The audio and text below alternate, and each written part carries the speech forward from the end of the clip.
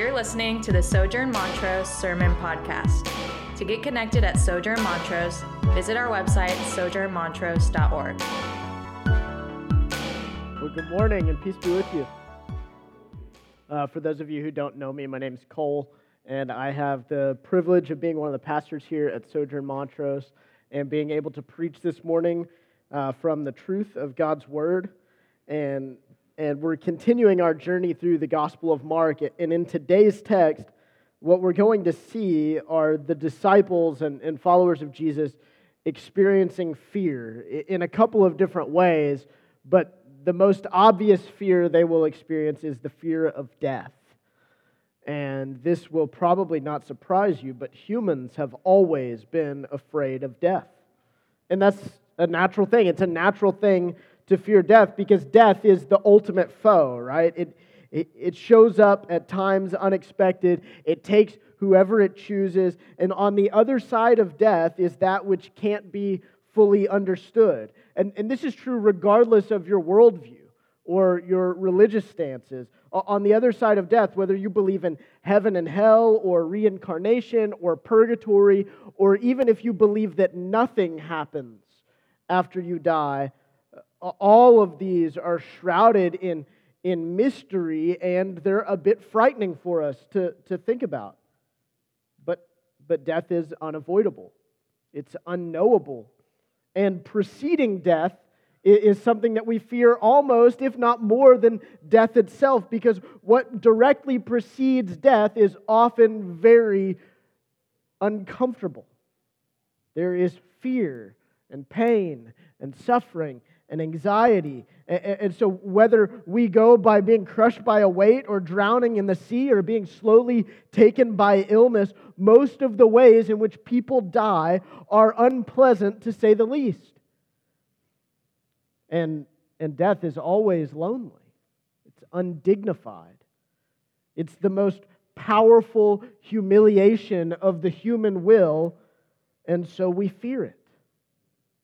And we live in a society that I would wager more than any other society or culture in the history of the world, our society, Western modern society, is more obsessed with and more afraid of death than anyone else ever.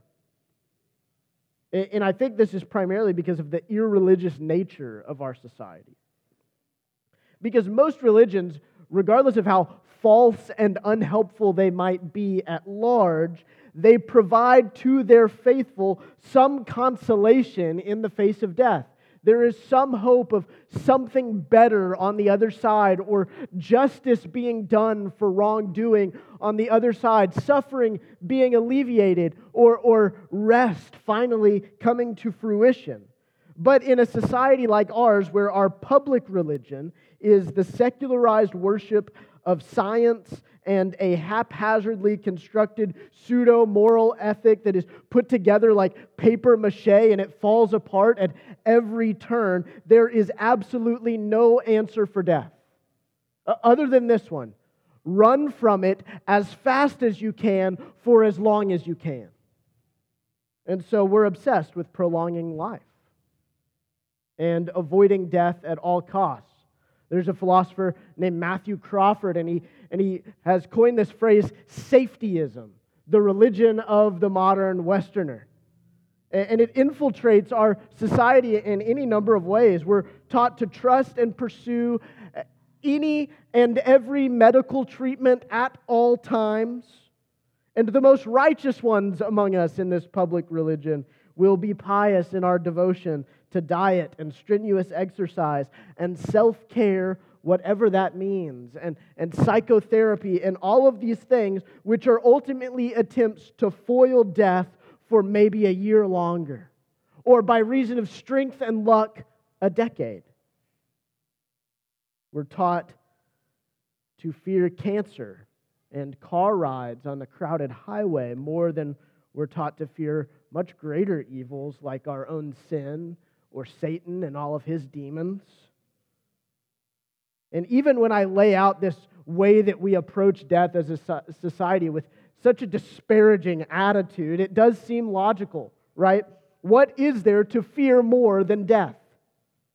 It, after all, according to an even very passing examination, is the only force which has seemingly overcome every person to ever walk the earth. But this morning, I think what the Scriptures are going to show us is that there is something even more fear-inducing than death. So let's pray, and then let's see what the Word has to say.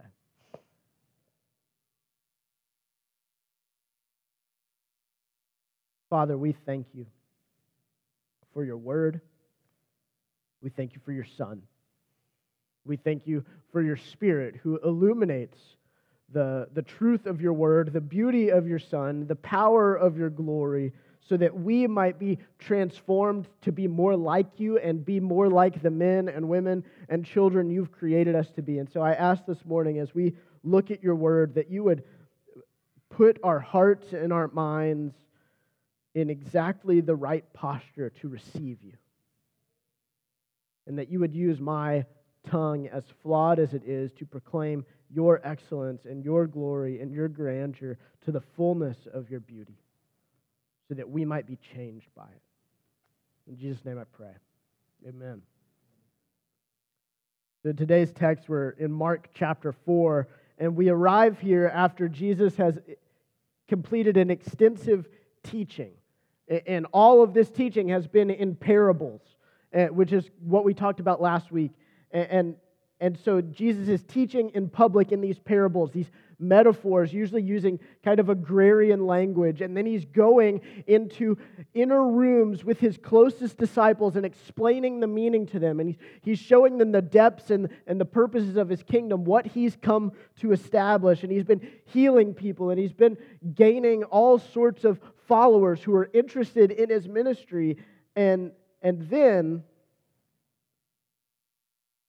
in today's text, he does something interesting. He decides to go across the sea to another people. And now to kind of get a picture of this, Jesus throughout Mark so far has done the work of a prophet, right? He's been preaching the word of God to the people of God. And he's done the work of a priest, where he's been mediating and explaining the work of God to the disciples of God. And he's also been a humble teacher.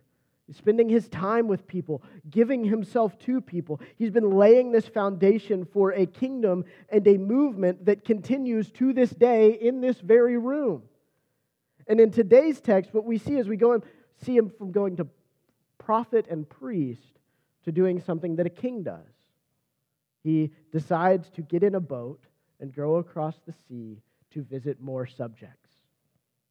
But the people that he's going to visit are not just any people. Across the Sea of Galilee is the country of the Gerasenes. Now, the Gerasenes are a Hellenistic Jewish people, which means they're Jewish ethnically, but they have conformed culturally and in their language and likely religiously to the pagan practices of the Roman oppressors. And so these are people that the disciples probably weren't big fans of. Right? These are traitors to the Jewish way of life. These are people that deserve to be ignored by someone like Jesus. But Jesus decides to get in a boat at night to go across the sea to visit these people. It says, on that day when evening came, he said to them, "Let us go across to the other side." Going across in the sea. And now, when we see the sea in the Bible, there's a lot of symbolism wrapped up in the sea, but maybe most obviously, the sea is symbolic of everything that is chaotic and powerful over the human will. The sea is frightening. It represents sin and chaos and often the judgment and discipline of God. And so they're going across the sea to this chaotic culture of these Hellenized Jews in the Gerasenes. And this embarkment on this mission is not dissimilar from the mission that Jonah was given, if you recall the prophet from the Old Testament, Jonah. Most of you, even if you're not familiar with the Bible, are aware of Jonah because he spent 3 days in the belly of a fish. But Jonah's mission was to go across the sea to the land of Nineveh, to preach the good news of God's grace and repentance to the people of Nineveh, who were a people who were very far from the will of God. And Jonah wanted nothing to do with these people. And so he ran from God, and he ran directly to a boat, and he said, can I hop on, right? He was like this seafaring hitchhiker. He said, can I hop on? Just take me anywhere but Nineveh. And then they're out in the sea, and something happens to the boat that Jonah's on, and this is where the story once again will collide with what's going on in Mark 4, verses 37 and 38 say, and a great windstorm arose, and the waves were breaking into the boat, and the boat was already filling. But he, being Jesus, was in the stern, asleep on the cushion. And so in the story of Jonah, they go out to sea, and the boat is in danger, right? A huge storm comes. They think the ship's going to sink. They're taking on water. They're throwing everything they can overboard. And finally, they find this guy that they had given a ride to, this wayward prophet, and he's asleep below the deck in the stern of the boat. And they don't understand why he's asleep, but they got to ask him what's going on. And Jonah says, yeah, this is my fault. Right? Like, I'm sure that this is my fault. God is angry with me because I disobeyed him. And so if you throw me into the water, you'll probably be safe. The storm will probably subside. Jonah says, sacrifice me and you'll live. Here in Mark chapter 4, the disciples are in a similar situation as those sailors were in Jonah. They're in a boat that is seemingly headed for the bottom of the sea. They're taking on water. The storm is too great. They're terrified for their lives. And the guy who told them to get in the boat at night to go to a place they wanted nothing to do with is sleeping in the stern. They're horrified. They're going to die, they think. And they're going to die because they're on a boat they probably didn't want to get onto, to go visit a people they probably wanted nothing to do with. But the guy who convinced them to go is asleep below the deck. And so this is what they say in verse 38, and I think this is one of the most haunting verses in the Gospels of people talking to Jesus. They say, "Teacher, do you not care that we're perishing?" This, I think, is the climax of the text. Jesus sleeping while the disciples are fending for their lives. And so they ask him if he even cares. Do you even care what's going on? Do you care that we're taking on water? And some of you, I know, are judging the disciples right now. How could they ask Jesus if he cares? Of course he cares. He's Jesus. Haven't you read anything? Don't you know this guy cares? He's Jesus. Well, let me ask you this. If you're on a boat because a man that you trusted as your leader decided it was a good idea to get on this boat, and it's dark and you're going somewhere you don't want to go, and a storm hits and the boat's beginning to sink and that guy is sleeping, wouldn't you wonder if he cared about you? Like you would wonder, this is a reasonable thing that they ask, don't you care? You would question this person's care for you. Your life is in danger and he got you into this mess. But some of you are not judging the disciples because you know exactly what they're experiencing. You've been there. You've asked the same question of God. Maybe you've asked it this week. Maybe something is going on in your life that's so hard, so full of suffering, so full of fear that you've been crying out, God, don't you care? Don't you see what I'm going through? Maybe you had a relationship that went wrong that you had put a lot of hope in. Maybe you got an unexpected diagnosis that's particularly frightening. Maybe you lost a family member. Maybe you've experienced a prolonged season of suffering or abuse or mistreatment or confusion that has led you to wonder, does God care about me? You understand this question. And I'm not bringing this up to pour salt in a wound, but rather to comfort you and say, you're not alone, right? The disciples asked the same question. If you read the Psalms, David seemingly asked this question every week to God. He asked God, do you care? Don't you see what I'm going through? So the question becomes not, is it okay to ask if God cares, but what does it mean when we're faced with these sorts of circumstances in our lives that seem so dire, so horrible, And it feels like God is absent, or he's aloof, or he's unconcerned. It feels like God's asleep at the wheel while everything around us is going wrong. Does it mean that God doesn't care about you? Like, you've honestly wondered it. Does it mean that? Does God not care? Are you too insignificant for God to care? I think that will get answered in verse 39. The disciples asked, "Do you not care that we're perishing?" And it says, "And he awoke and rebuked the wind and said to the sea, 'Peace, be still.' And the wind ceased, and there was a great calm." Church, he cares. He cares. He unequivocally cares. The disciples are scared and they're suffering, and Christ was not unaware. He heard their question. He heard their frustration. He heard the fear and trembling in their voice, and he cared. But we have to ask ourselves, if he has the power to calm the storm, didn't he start it in the first place? Right? Like, if God has the power to command the storm to stop, who else has the power to tell it to start? He started the storm. He got them into this mess. Not only did he say, "Let's get on this boat and go out in the dark," but he's the one who told the seas to rage. Does he not care? Is this not loving? Is this cruel? Well, church, nothing happens in this world, nothing happens in your life apart from the attentive care and masterful will of God. Nothing. And so the suffering that we experience in our lives is not a sign that God is absent. In fact, may be more uncomfortable for us to grapple with. It's a sign that God is radically present. Suffering, the Bible tells us, however, it is not all bad. Suffering produces in us the exact sort of character that we most desire to have, that God most wants for us. And we become more like God and more close to His Son when we suffer, because God's plan for the world and the ministry of His Son was primarily surrounded by redeeming things through suffering. Through suffering.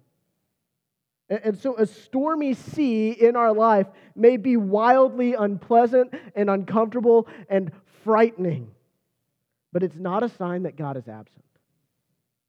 In fact, it might be God's mercy in your life pointing you to call out to Him, "Do you care?" So that He can show you how much He cares. It might be God's mercy in your life letting you understand the suffering that Christ has experienced so that you can be free, so that you have at least some tangible way of knowing what that was like, so you can understand the mercy of God, the love of God more deeply. But I will say this, all of the suffering in our life, it would be too simplistic to say, like, oh, it's just God's fault. Right? Like, that's a very simplistic way of understanding suffering. Suffering is often a lot more complex than being on a boat in stormy seas. Right? Like, as scary as that is, it's simple. But a lot of times the suffering in our life is caused by a lot of elements. Not absent from the will of God, but not totally the working of God. Sometimes our own sin leads us to experience suffering. The consequences of our choices or our thoughts or the ways that we've treated people lead us to experience suffering. Sometimes other people's sin causes us to suffer, right? And a lot of times we don't want to admit that, but that's just true. Like, sometimes people sin against us and it causes us great harm and we suffer. And sometimes, this is the thing that I think we're most likely to avoid considering in our context, and maybe in this congregation in particular, sometimes there are spiritual elements and persons at play in our suffering, i.e. Satan and his demons, that we don't want to grapple with. Even though Paul tells us that the war we wage is not one with flesh and blood, but against powers and principalities. And so suffering is complex, but none of it is away from the hand and the power and the will of God. He is either orchestrating it or allowing it, but He's never absent from it. And He always has a desire in the midst of it for us, like the disciples, to go to him, needy, and call upon him for help. So does Jesus care? He cares deeply. He cares deeply about his disciples. He gives them the relief that they were looking for. He saves them from death. He eased their worry about the suffering they were experiencing. The seas went from raging to being totally still. That's amazing. Then Jesus asked them two questions. He says, "Why are you so afraid? Have you still no faith?" And this is something we could dwell on for a lot longer, but for now, I think what we need to understand is that Jesus is asking his disciples, if after all they've seen from him thus far, if after all they've experienced from him thus far, if after they've built this relationship with him, do they still not get it that he cares? Like, don't you know I care?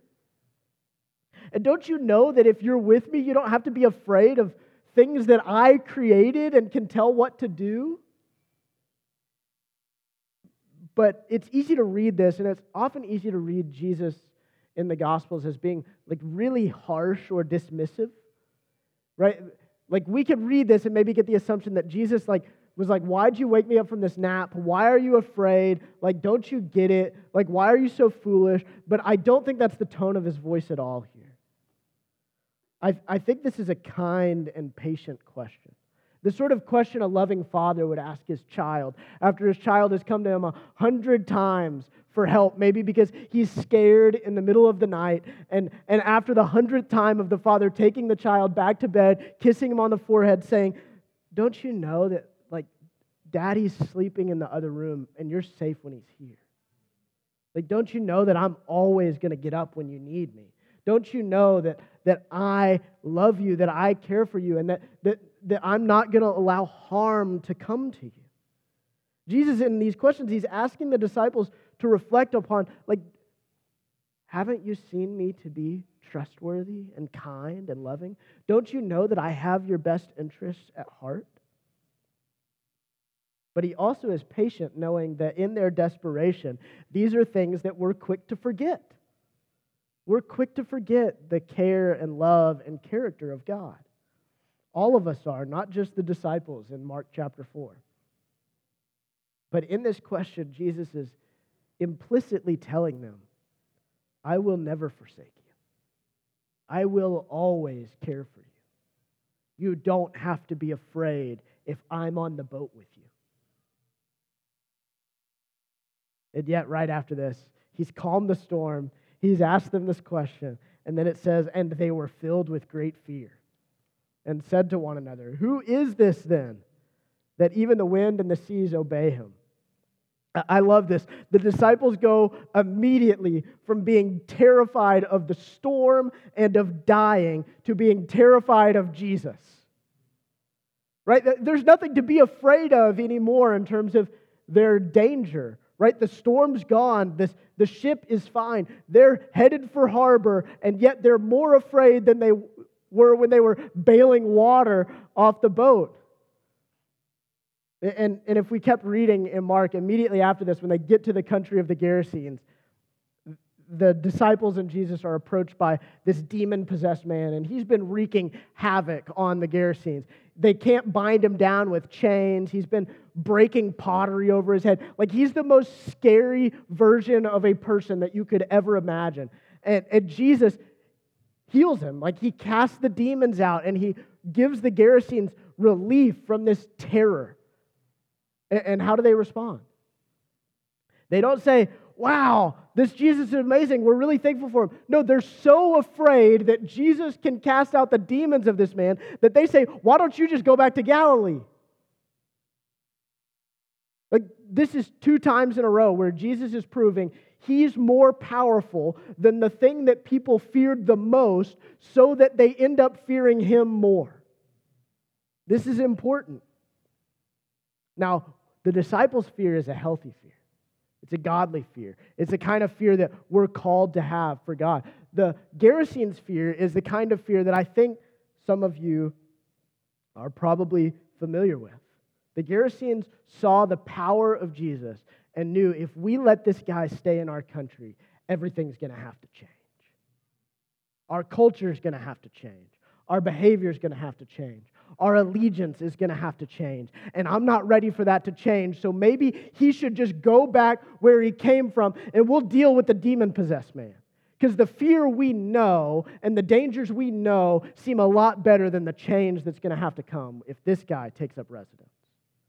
Some of you have yet to take a step of faith because you've seen Jesus clearly enough that you know that trusting him is going to change everything about your life, and you are more comfortable with the problems you've got than the change that's going to have to come if you trust in Jesus.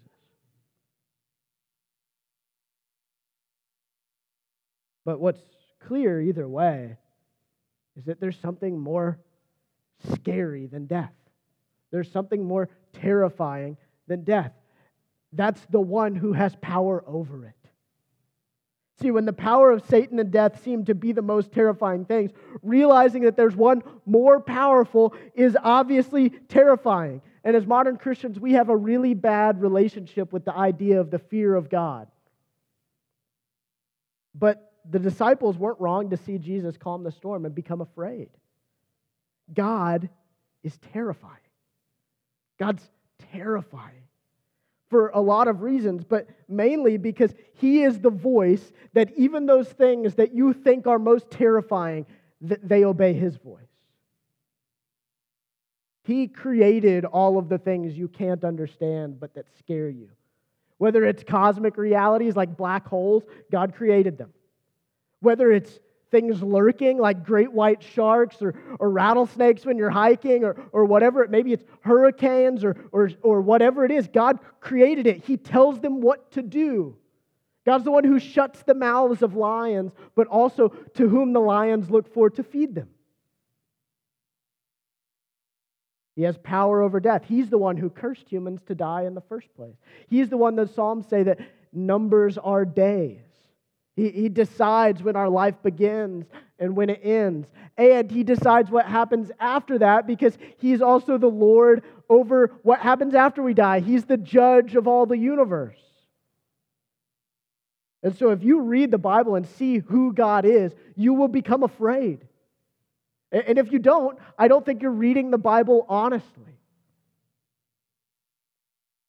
But this isn't bad.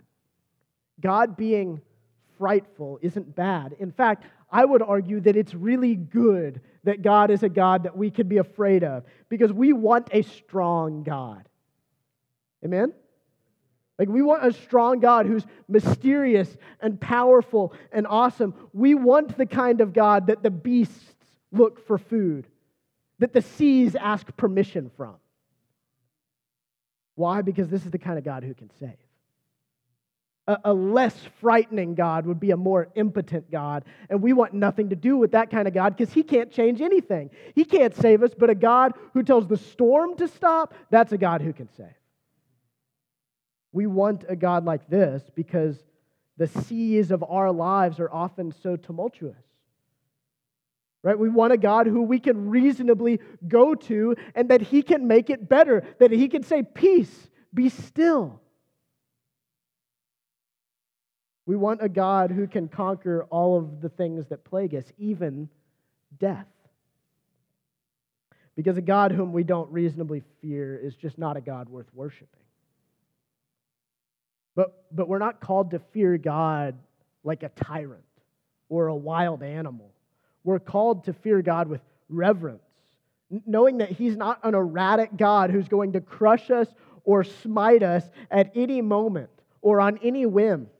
No, because while God is worthy of fear, he proves himself from Genesis to Revelation to be kind, to be loving, to be trustworthy, to be fatherly. The disciples were saved in Mark chapter 4 because they had a terrifying God on their boat. And if you're walking in faith with Christ today, then you have a terrifying God on your boat. Which means whatever seas you embark on, you have one more powerful. No matter how frightening your circumstances may be, your circumstances are a lot more frightened of the God who's in your boat. So you can cry out to him. You can call out to him. You can even be so audacious to say, do you not care that I'm dying here? And when you do that, he will rouse. And he will begin to make peace. Now, that doesn't mean that, like in Mark 4, the seas are just going to immediately stop raging. But even when the boat is rocky and you're taking on water, he'll be at your side, and you know that your circumstances won't win. You know that you won't be abandoned. And when you have the God of the universe in your boat, you will never be outgunned. There's nothing that's going to come your way. There's nothing that's going to come the church's way that will overcome us if we are abiding in the one who tells the seas where to stop.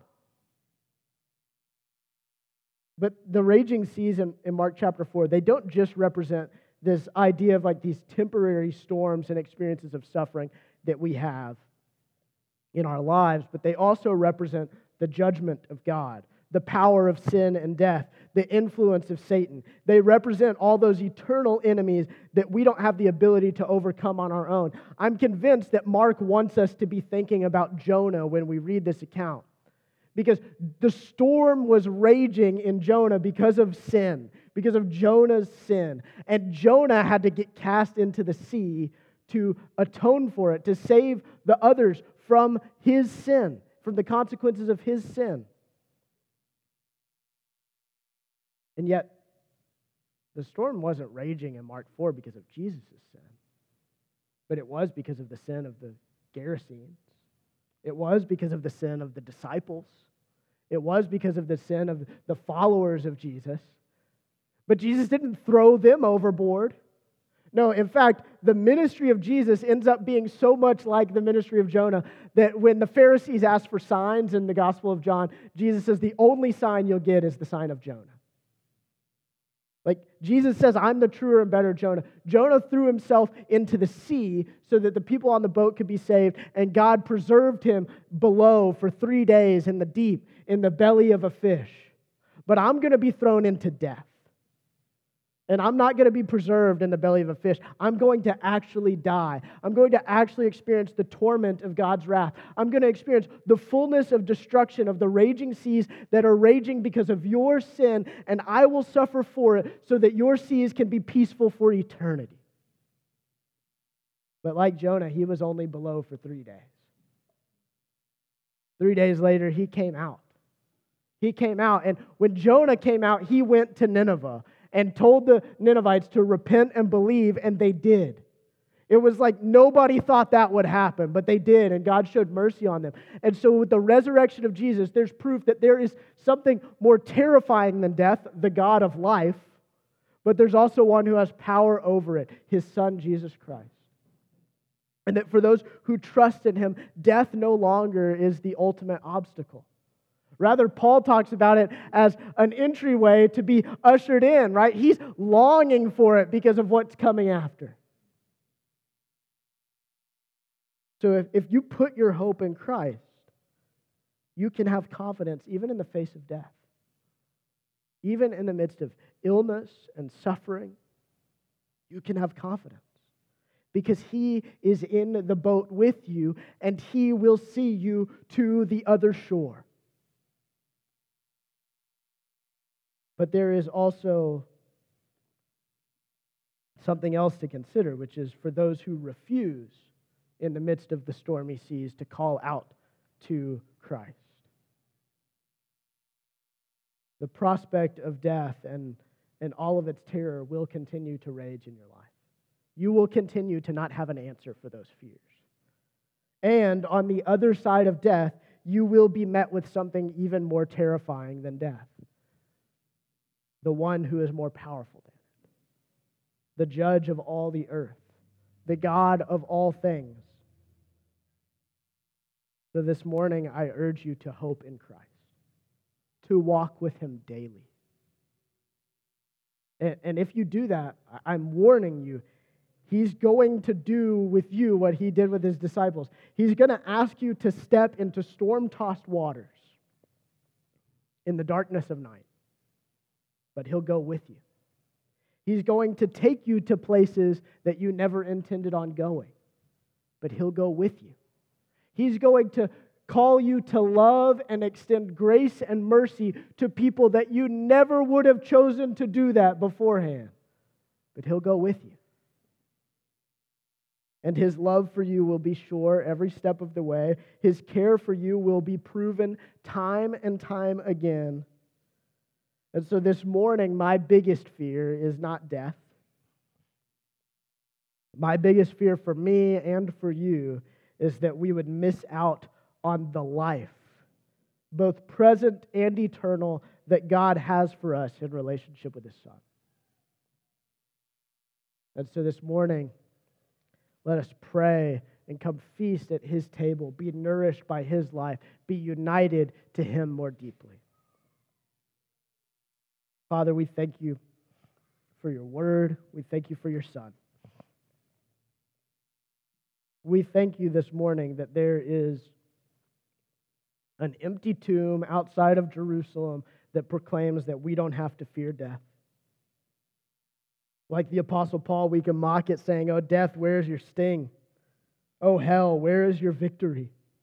Pray that you would stir up in our hearts and in our minds and in our bodies the level of faith required to proclaim those sorts of things honestly.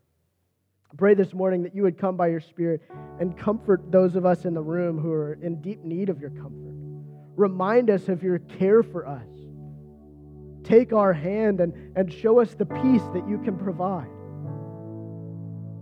Pray this morning that if there's a man or a woman or a child in the room who's yet to fully surrender over their life to you, Lord, that they would see you as beautiful and loving and powerful and worthy of worship and terrifying and good and all of those things, and that they would trust you regardless of where you might lead them, because to go with you, it doesn't matter where we're going if you're with us. Father, I pray that you would give us hope, give us peace, and give us life that can only come through your Son. We thank you for the ministry of Jesus, by whom we have forgiveness of sins and life everlasting.